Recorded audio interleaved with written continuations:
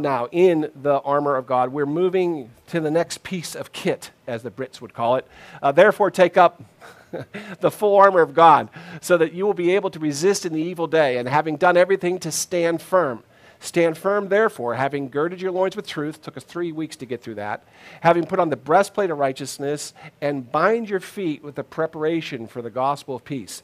Now, there's a lot of different, if you look in your Bibles, you'll have a bunch of different translations. This is a very strange phrase that Paul uses here. And actually, if most of them say shod, shod your feet. I thought, shod? What does shod even mean? So I looked up. What's the definition of shod? Past tense of shoe. I didn't know shoe had a past tense. It's like, these are my shoes. I don't wear them more. They're my shods. I don't know what exactly that means. But it's like a farrier with a horseshoe. That's what, shoeing a horse. That's what he's talking about. But if you look at the original Greek, what he actually says is bind up your feet. And if you know how the Roman soldiers' sandals looked, that makes sense. Because they had the sandal, they had this wrap that went around their leg. They kind of half up or up to like the calf area. It offered a little bit of protection as well, a little bit of support. So they would bind up their feet. But it's interesting, he says, bind up your feet with the preparation, some translations will say readiness, for the gospel of peace. Like, man, that's a mouthful there. It's not like something really easy like the breastplate of righteousness. That's simple. That's simple to grasp. So I went to look at these two things. Now, gospel is a word that shows up actually in the Old Testament and New Testament. A different word, but that gets translated. Gospel means good news. We know that. Good news. So good news, the proclamation of the grace of God through Jesus Christ. That's the New Testament definition of it. When it's used in the Old Testament, it just means good news. Gospel, good news. So that's what it is, but what's this peace? Because it's a gospel of peace. What does that mean? Well, there is actually a specific definition of the word peace that is the Messiah's peace, or the way that leads to peace. And so I believe that what Paul is saying here is you need to bind up your feet. Now, pause on that for a moment. Sandals are really, really important if you're a fighter, especially in those days. Without your shoes or your sandals, you don't go. You can defend without your shoes. It's really hard to attack without your shoes, because you'll be stepping on things that you don't want to step on. So if ever you're sword fighting and you got caught off guard, you didn't get your shoes on, you're probably not advancing. So if we're going to advance as an army, we have to have the sandals or the shoes of the gospel of peace. What is that? And ready with it. Ready with prepared. We're prepared with the gospel of peace. What is he talking about? He's actually calling back to another scripture. He does this again in Romans, but there's a scripture in Isaiah that says this: how lovely on the mountains are the feet of him who brings the good news. That's back then that was just good news. Who announces peace and brings good news of happiness, who announces salvation and says to Zion, your God reigns. So this is actually a prophetic word from Isaiah that Paul's catching up and saying, this is what it is. Your feet, your movement is supposed to bring with you good news of three things: happiness, peace, and salvation. Those three things. That's God's message. Happiness or joy, peace, and salvation. That's your message. That is not the message of the world. The message of the world, honestly, especially around here, you'll hear this said a lot, kind of can be summed up this way. Well, life sucks and then you die. How many of you have heard that, right? That's just like, people will say that. That's what it is. That's the devil's message. That's what he wants you to believe. He wants you to believe that life's just terrible and then you die. And then you're gone, so you might as well grab everything you can while you're here, because that's the next part of that. If life sucks and then you die, then this is it, and you just go out and have all the fun you want. There used to be a beer called Schlitz beer. The only reason I know this is because they used to advertise on the football games. They used to have a thing, grab all the gusto you can, and it's like, that's what it is. That's really what this is saying. Well, you need to go out and grab as much as you can, because that's it. That's not God's message. God's message is one of peace, joy, and salvation. He's saying, I have peace that the world can't understand. I'll bring you joy that nothing can touch, and I'll bring you salvation that goes far beyond this world. That's the gospel message. The problem is that we've heard this so much that it no longer moves us at all. If we're an army that's supposed to be moving forward with the preparation of the gospel of peace, we're not doing a very good job of it, because I don't know how much of us even trust it anymore. It's become so trite in our culture, where in John 3:16 is a sign you hold up in the end zone of a football game, that we just kind of take all this stuff for granted. And so I want to spend some time talking about the gospel, Because if we don't get excited about the gospel and understand why it is just revolutionary, then we really won't be taking our fight to the enemy, and we'll be sitting back and waiting for them to come to us, because we'll have no shoes on. So in order for us to have shoes on, we have to get excited about the gospel again. We have to realize that the gospel is not what we've made it in our heads.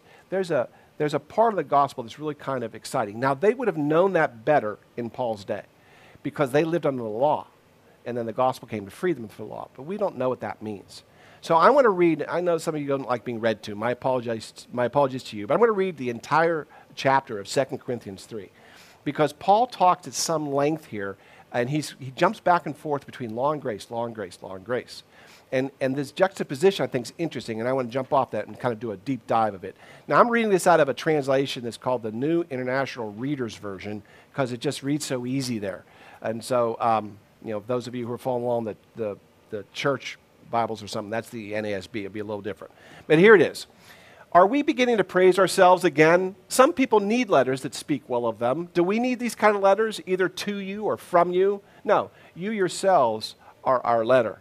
You are written on our hearts. Everyone knows you and reads you. You make it clear that you are a letter from Christ. You are the result of our work for God. You are a letter written not with ink, but with the Spirit of the living God. By the way, that should be us. People should say that about us. Like, you can look at them and you can see the Spirit of the living God.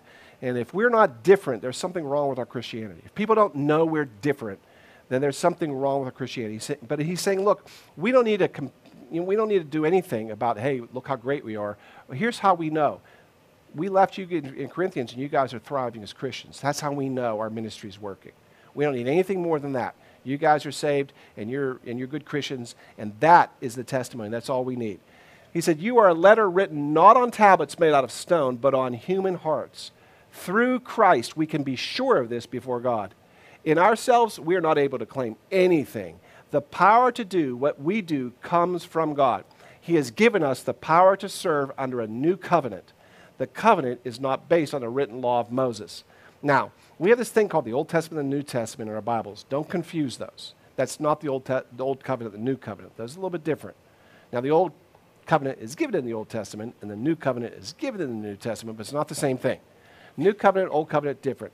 And he's going to start comparing them right now. He's going to compare the Old Covenant from Moses. He said it was written on the law of Moses. It comes from the Holy Spirit.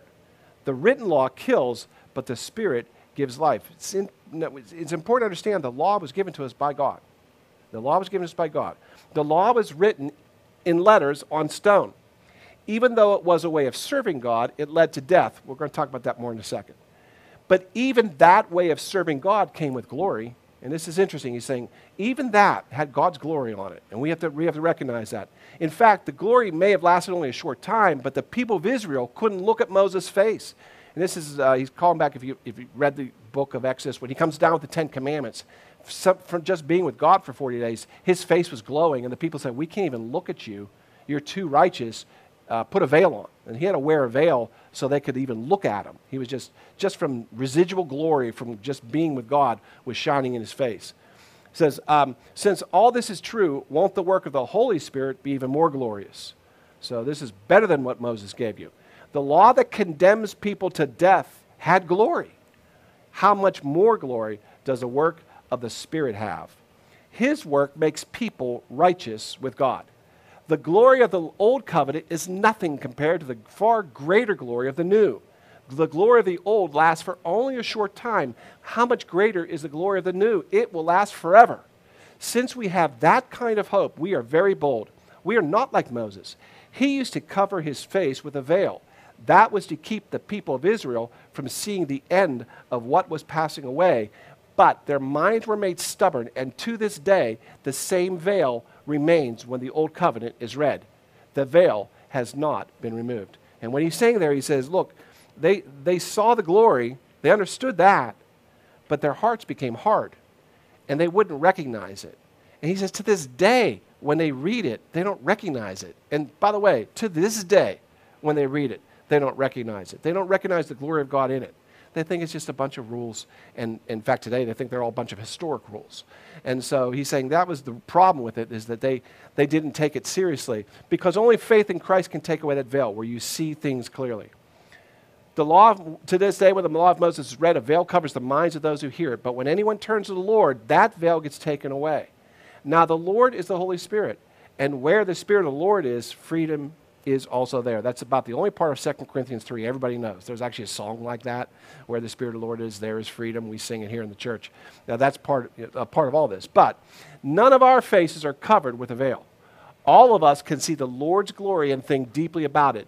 So we are being changed to become more like him so that we have more and more glory. And this glory comes from the Lord, who is the Holy Spirit. So there's a couple things we have to realize, is what he's saying here, is the glory of the Holy Spirit from the New Covenant is much better than the glory of Moses from the Old Testament and the Old Covenant. Also, there are things about the New Covenant that's going to help us that the Old Covenant never could.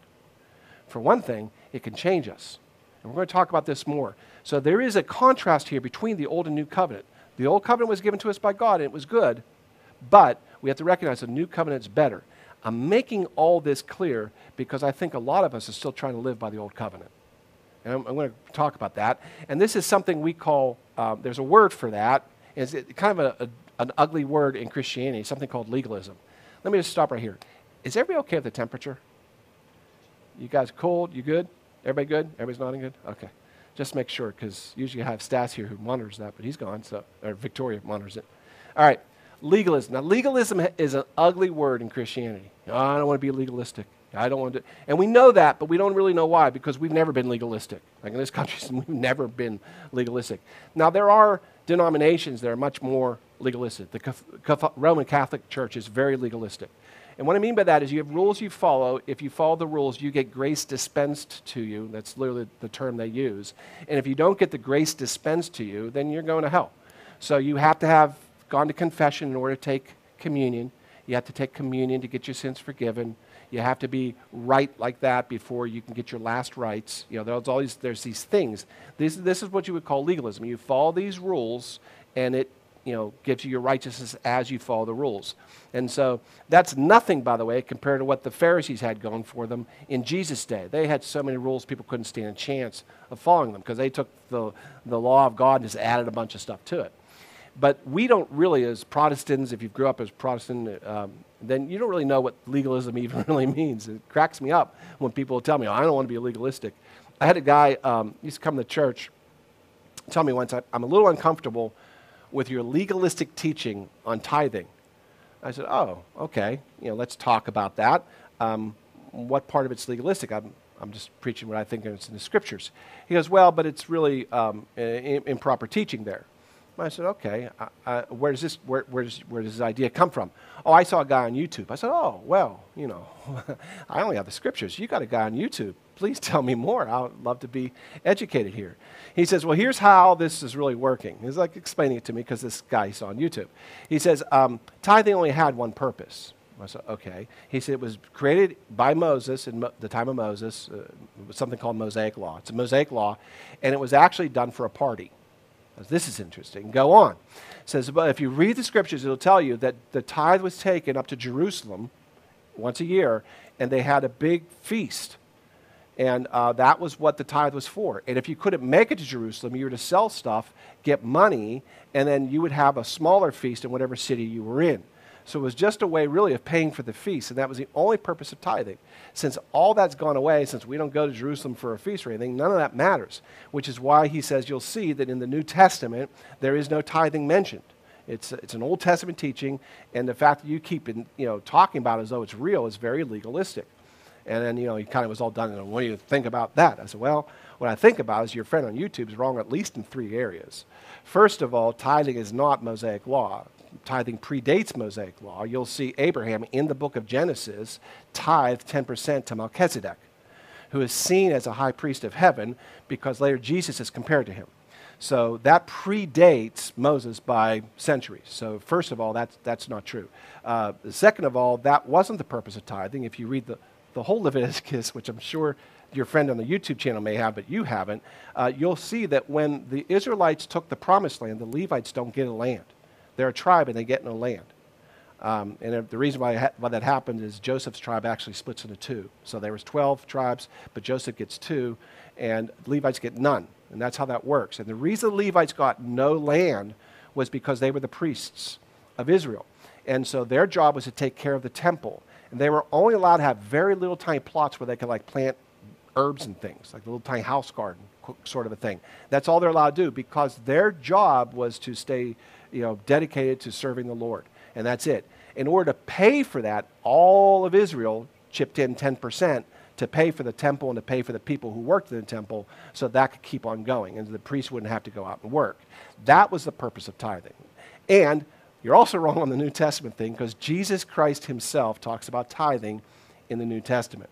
And he's talking to Pharisees, who part of this temple system, and the Pharisees were very, very good at making sure they tithed everything, even down to the mint in their garden.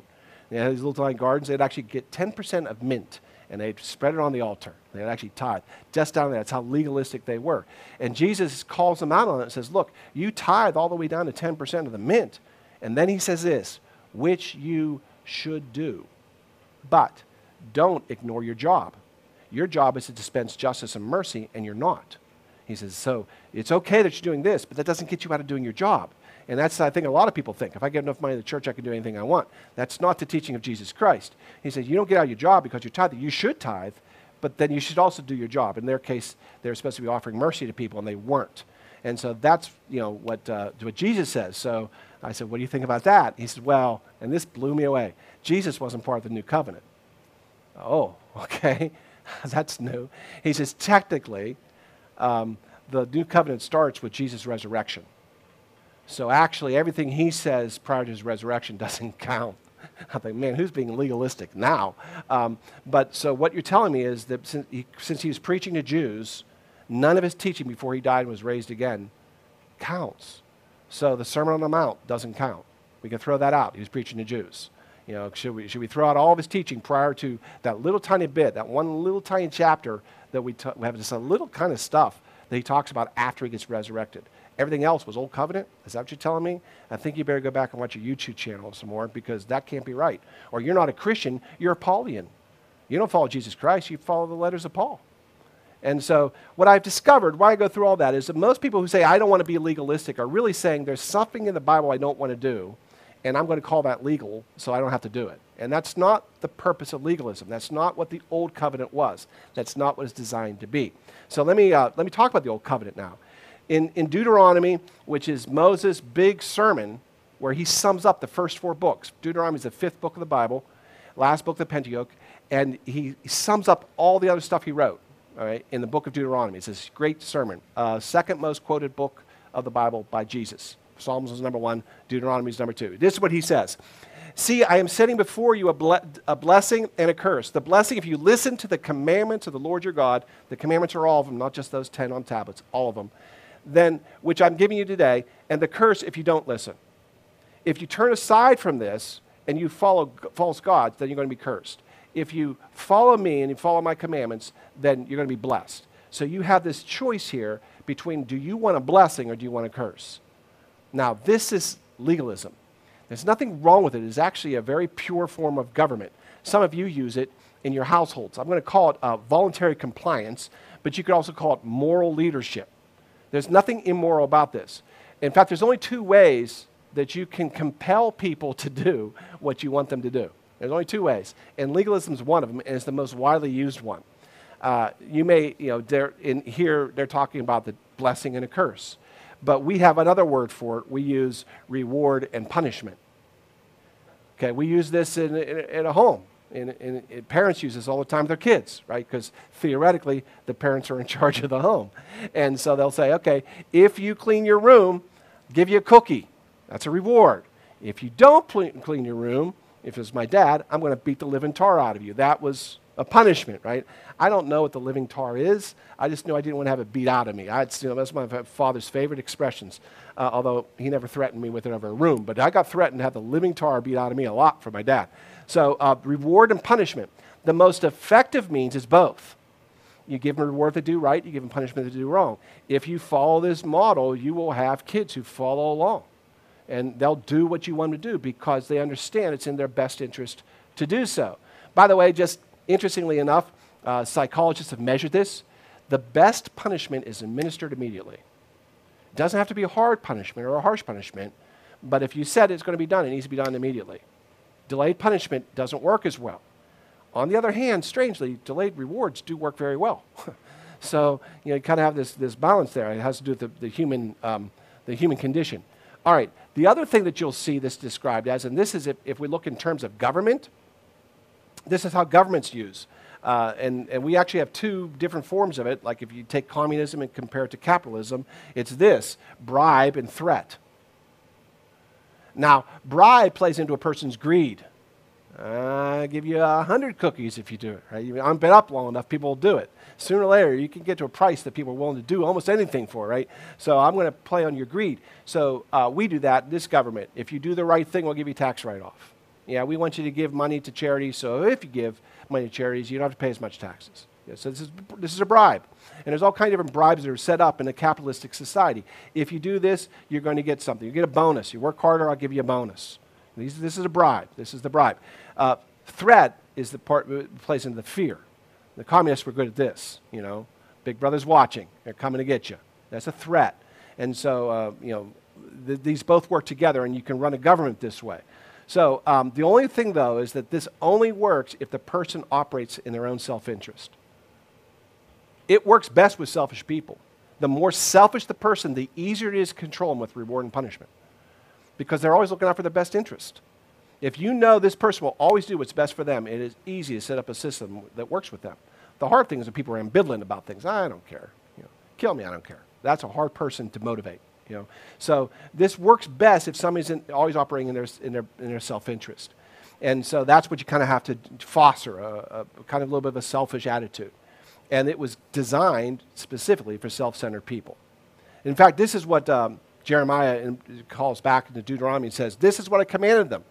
I said, obey my voice, and I will be your God, and you will be my people, and you will walk in all the way which I commanded you, that it may be well for you." Right? That things are going to go well for you. Here's why you should obey God. Your life will be better. That's still being preached today, by the way. If you obey God, God will bless you. So now, here's why you tithe, because God will give you more money than you give him. That's a message from some people. Can't outgive God. So that's not the way it was originally set up, but this is the bribe. America takes it and we tweak it. We're going to bribe you. If you give to this church sacrificially, God will bless you mightily.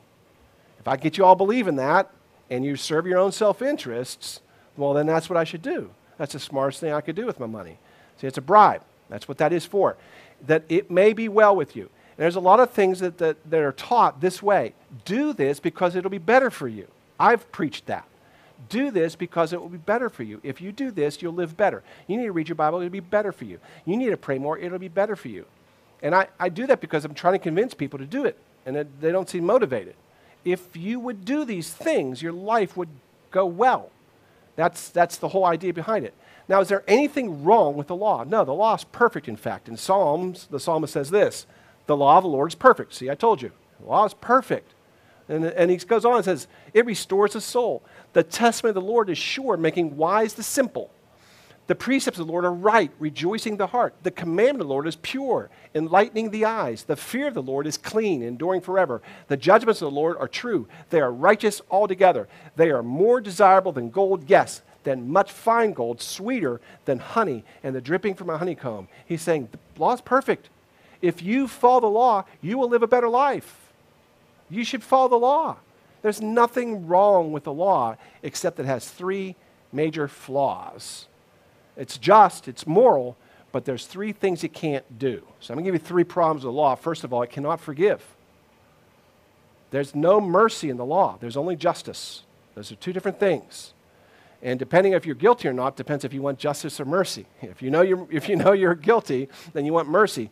But if you know you're innocent, you demand justice, right? I demand justice. But the law cannot give you mercy. It can only give you justice.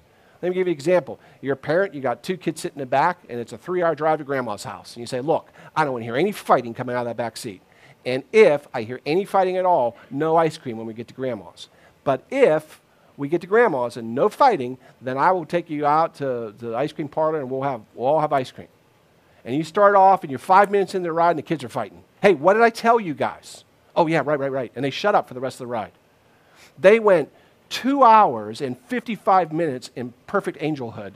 But those first 5 minutes, you can't give them ice cream. Not according to the law. There's no forgiveness. Sorry. We understand the preponderance of what you did was better than a little, but that's all it took, because the law was this. If you don't fight, you get ice cream. You fought, no ice cream. There's no way to forgive. Secondly, it cannot save, which kind of is another level of this.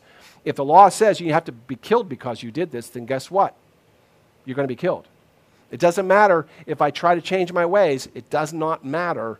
It won't make any difference because you broke the law. You're dead. And this is the big problem with the law. We all broke it.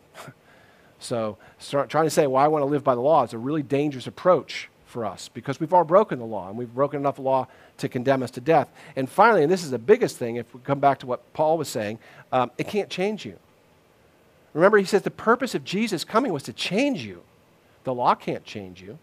The law can only punish you if you do wrong, and the law can only reward you if you do right. It doesn't care if you're changed or not.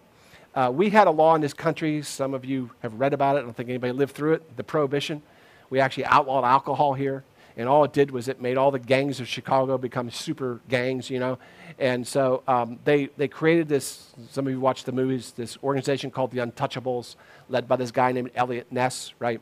And his whole job was to break the organized crime, because they're making millions off of illegal alcohol sale, because it turns out outlawing it didn't stop it. It just went underground where all the gangsters were making the money. So they tried that little experiment with prohibition for several years. Elliot Ness is famous for his fight against organized crime. But then they decided, okay, this is stupid. We're losing out a lot of tax money, and they're making lots of money. Let's just legalize it again. So they repealed prohibition. And so whenever that happened, the Untouchables were disbanded. They didn't need them anymore. It was no longer illegal to sell booze.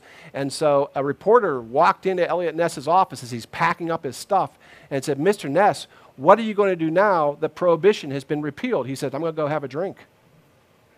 Right? Because the law doesn't change you. And he wanted to have a drink.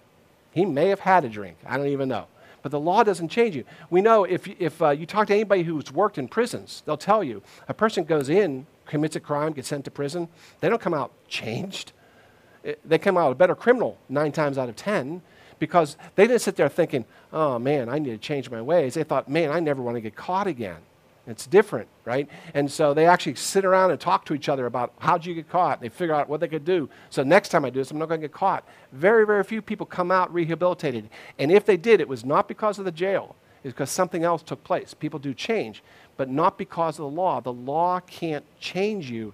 And that is why Jesus came and brought us the gospel. Because the gospel says, I want to forgive you, I want to save you, and I want to change you. And that was the purpose of the gospel. So the gospel, this is what Paul was saying, the gospel has greater glory than the old covenant. The law is built on fear and greed, or it's built on reward and punishment, or it's built on blessings and curses. The gospel is built on love and trust. Wholly different way of looking at it. But this only, when I talked about the law works best with selfish people, this only works if God's in the center of your life. It won't work with selfish people. It won't work because you don't truly trust God and you don't truly love God. You love him to a point and you trust him to a point, but he can't save you if that's where it is. You have to have him at the center of everything in order to truly love him and truly trust him. And we're kind of going through that right now in our house, right? Because we've prayed for a healing that hasn't come. In fact, we've been told it's not going to come. You're going to get through it. It's not going to be a miraculous healing. It's going to be a normal healing. Well, that's not fair. That's not right. Victoria's a good person. I hear other people getting healed. Why is Victoria not getting healed? Victoria's done a lot of good things. Why is she not? Why is she not getting healed? I had somebody cry, really literally crying when they were talking to Victoria. Said, I don't understand. You're such a good person. You try to help people. Why would this happen to you? Right? We can ask those questions if we're in the Old Testament. Because what we're saying is, look, we've lived a righteous life. We follow the commandments. We should get the blessing, not the curse. That works in the Old Covenant, but it doesn't work in the New Covenant. In the New Covenant, we say, you know what? Here's what I know. God loves me and I love God. And I don't understand this, but I'm going to trust him anyway. So many times in our Christian walk, we say we want this, but then we say, you know what? I'll just take the cookie, God. I did something good. Can you give me the cookie? I don't think it's fair that I'm suffering here. Give me the cookie. And we start praying for cookies.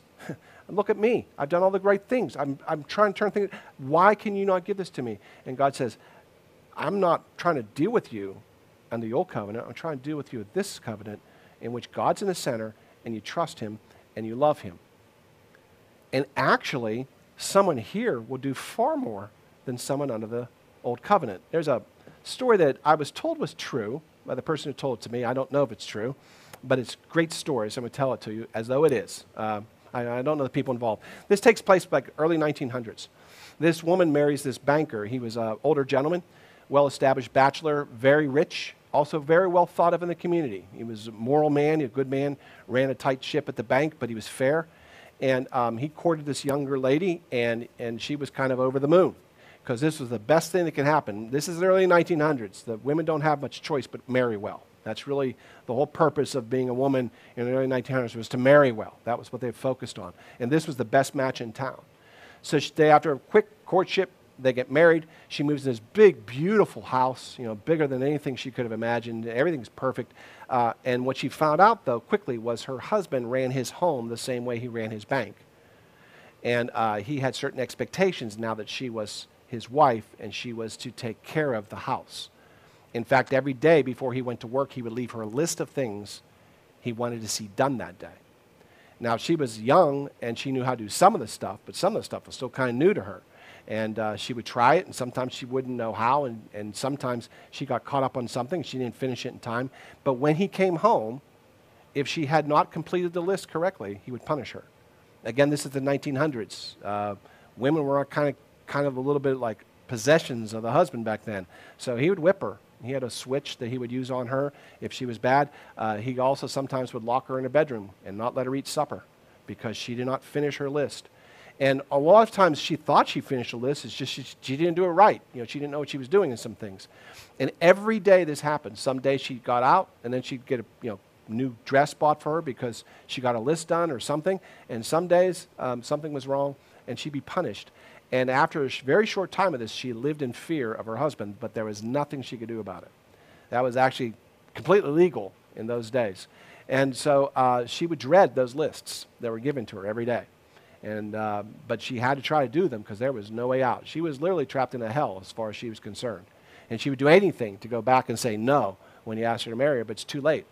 But after about 2 years, her husband goes to work one day and has a heart attack and dies. So I guess we call that providential, good news, whatever. And she was finally free of the tyranny. Now, he had a will that didn't give her very much, but she didn't care. She got her clothes and some other things and a little small bit of money, and she was just so happy to be out of it.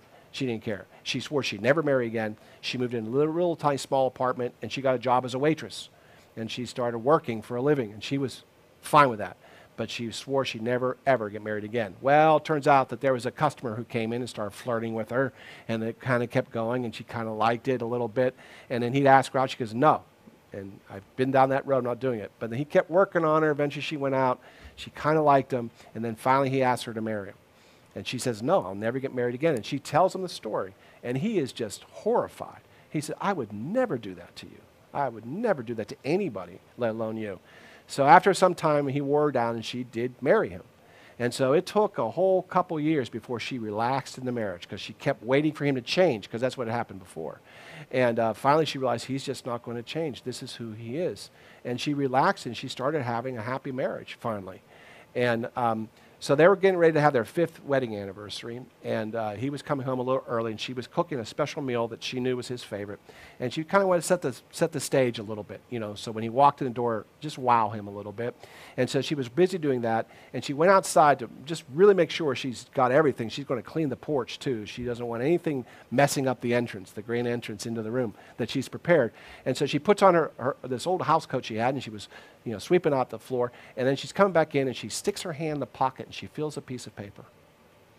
And she, what is that? She hasn't had his coat on in years, but she pulls that piece of paper out, and it's one of those lists that her first husband had given her.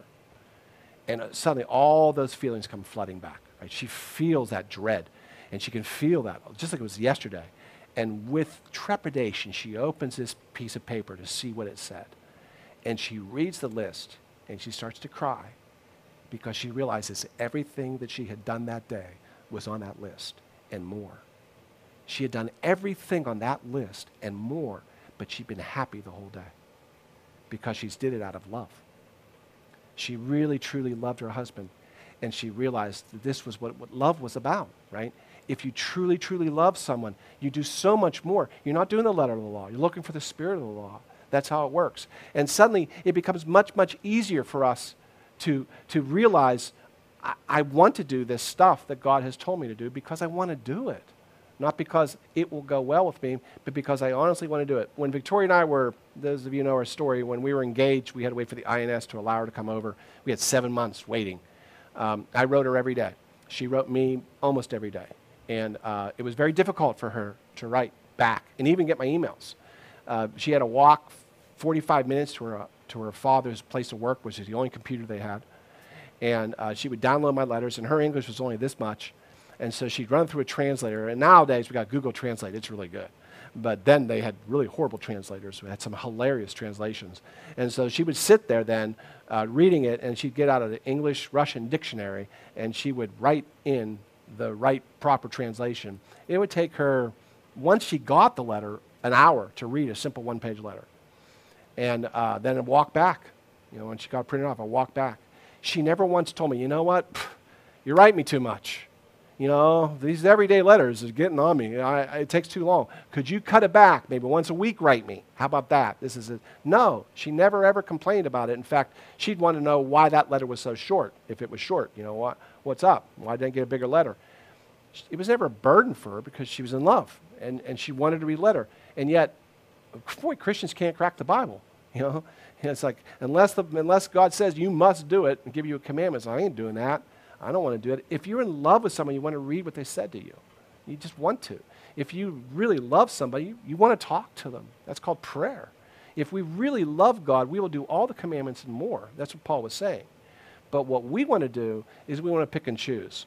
We want the forgiveness of the gospel, but we want the rewards of the law only when we've done the right thing. When we do the wrong thing, then we run back and we fall in the mercy of the court and say, God, you love me, right? I screwed up. And we want to try to jump between these two things. And God's saying, no. You're either going to live by the law and you don't want to live by the law, or you're going to live by the gospel. And if we understand what the gospel gives us and we realize that this is God just loving us and us loving God, then we realize that we're not just following God for a blessing and a curse. I'm not saying, God, I want my cookie today. I'm not saying I've been a good boy, give me a cookie. I'm saying, God, I love you. Speak to me. I want to hear you. I want to hear your voice. I want to do what you want to do. And then everything else in the Bible makes sense. Some of these scriptures that don't seem to make sense, like John 14, make a lot more sense. This is Jesus talking to his disciples, right? He says, if you ask me anything in my name, I'll do it. Boy, we want to circle that one in our Bible, and I want to claim that. God, I need a healing for Victoria. I'm going to circle that promise and say, give it to me, because you said so. But it's not all he said. He said, I'll do it. If you love me, you'll keep my commandments. I don't want that part. That part I don't like. He says, I love you, I'll do things for you. You love me, you'll do things for me. Isn't that the way love works, folks? I think everybody here has been in love at some point in their life. Isn't that the way love's supposed to work? Yeah, I've been taking care of Victoria this past week. In some ways, she's incredibly easy to take care of. Food is always easy.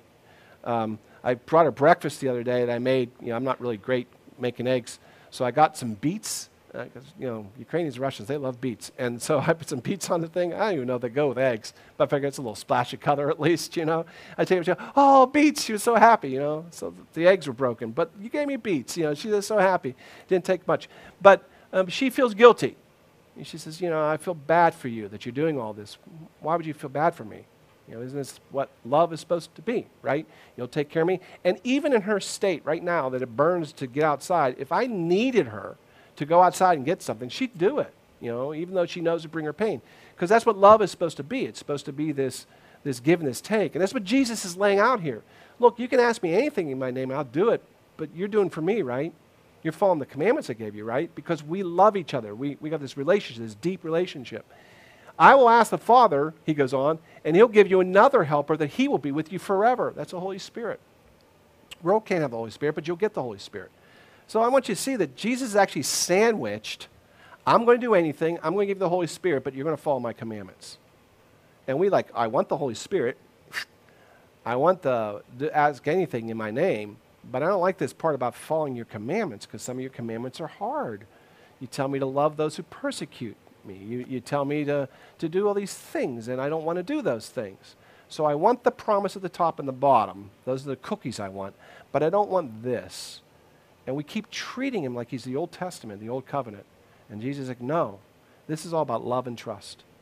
Do you love me? Do you trust me? The gospel of peace is given to those who love and trust the Lord. The question is, which side do you want to follow? Would you all please pray with me? Heavenly Father, I thank you for being patient with us as we learn.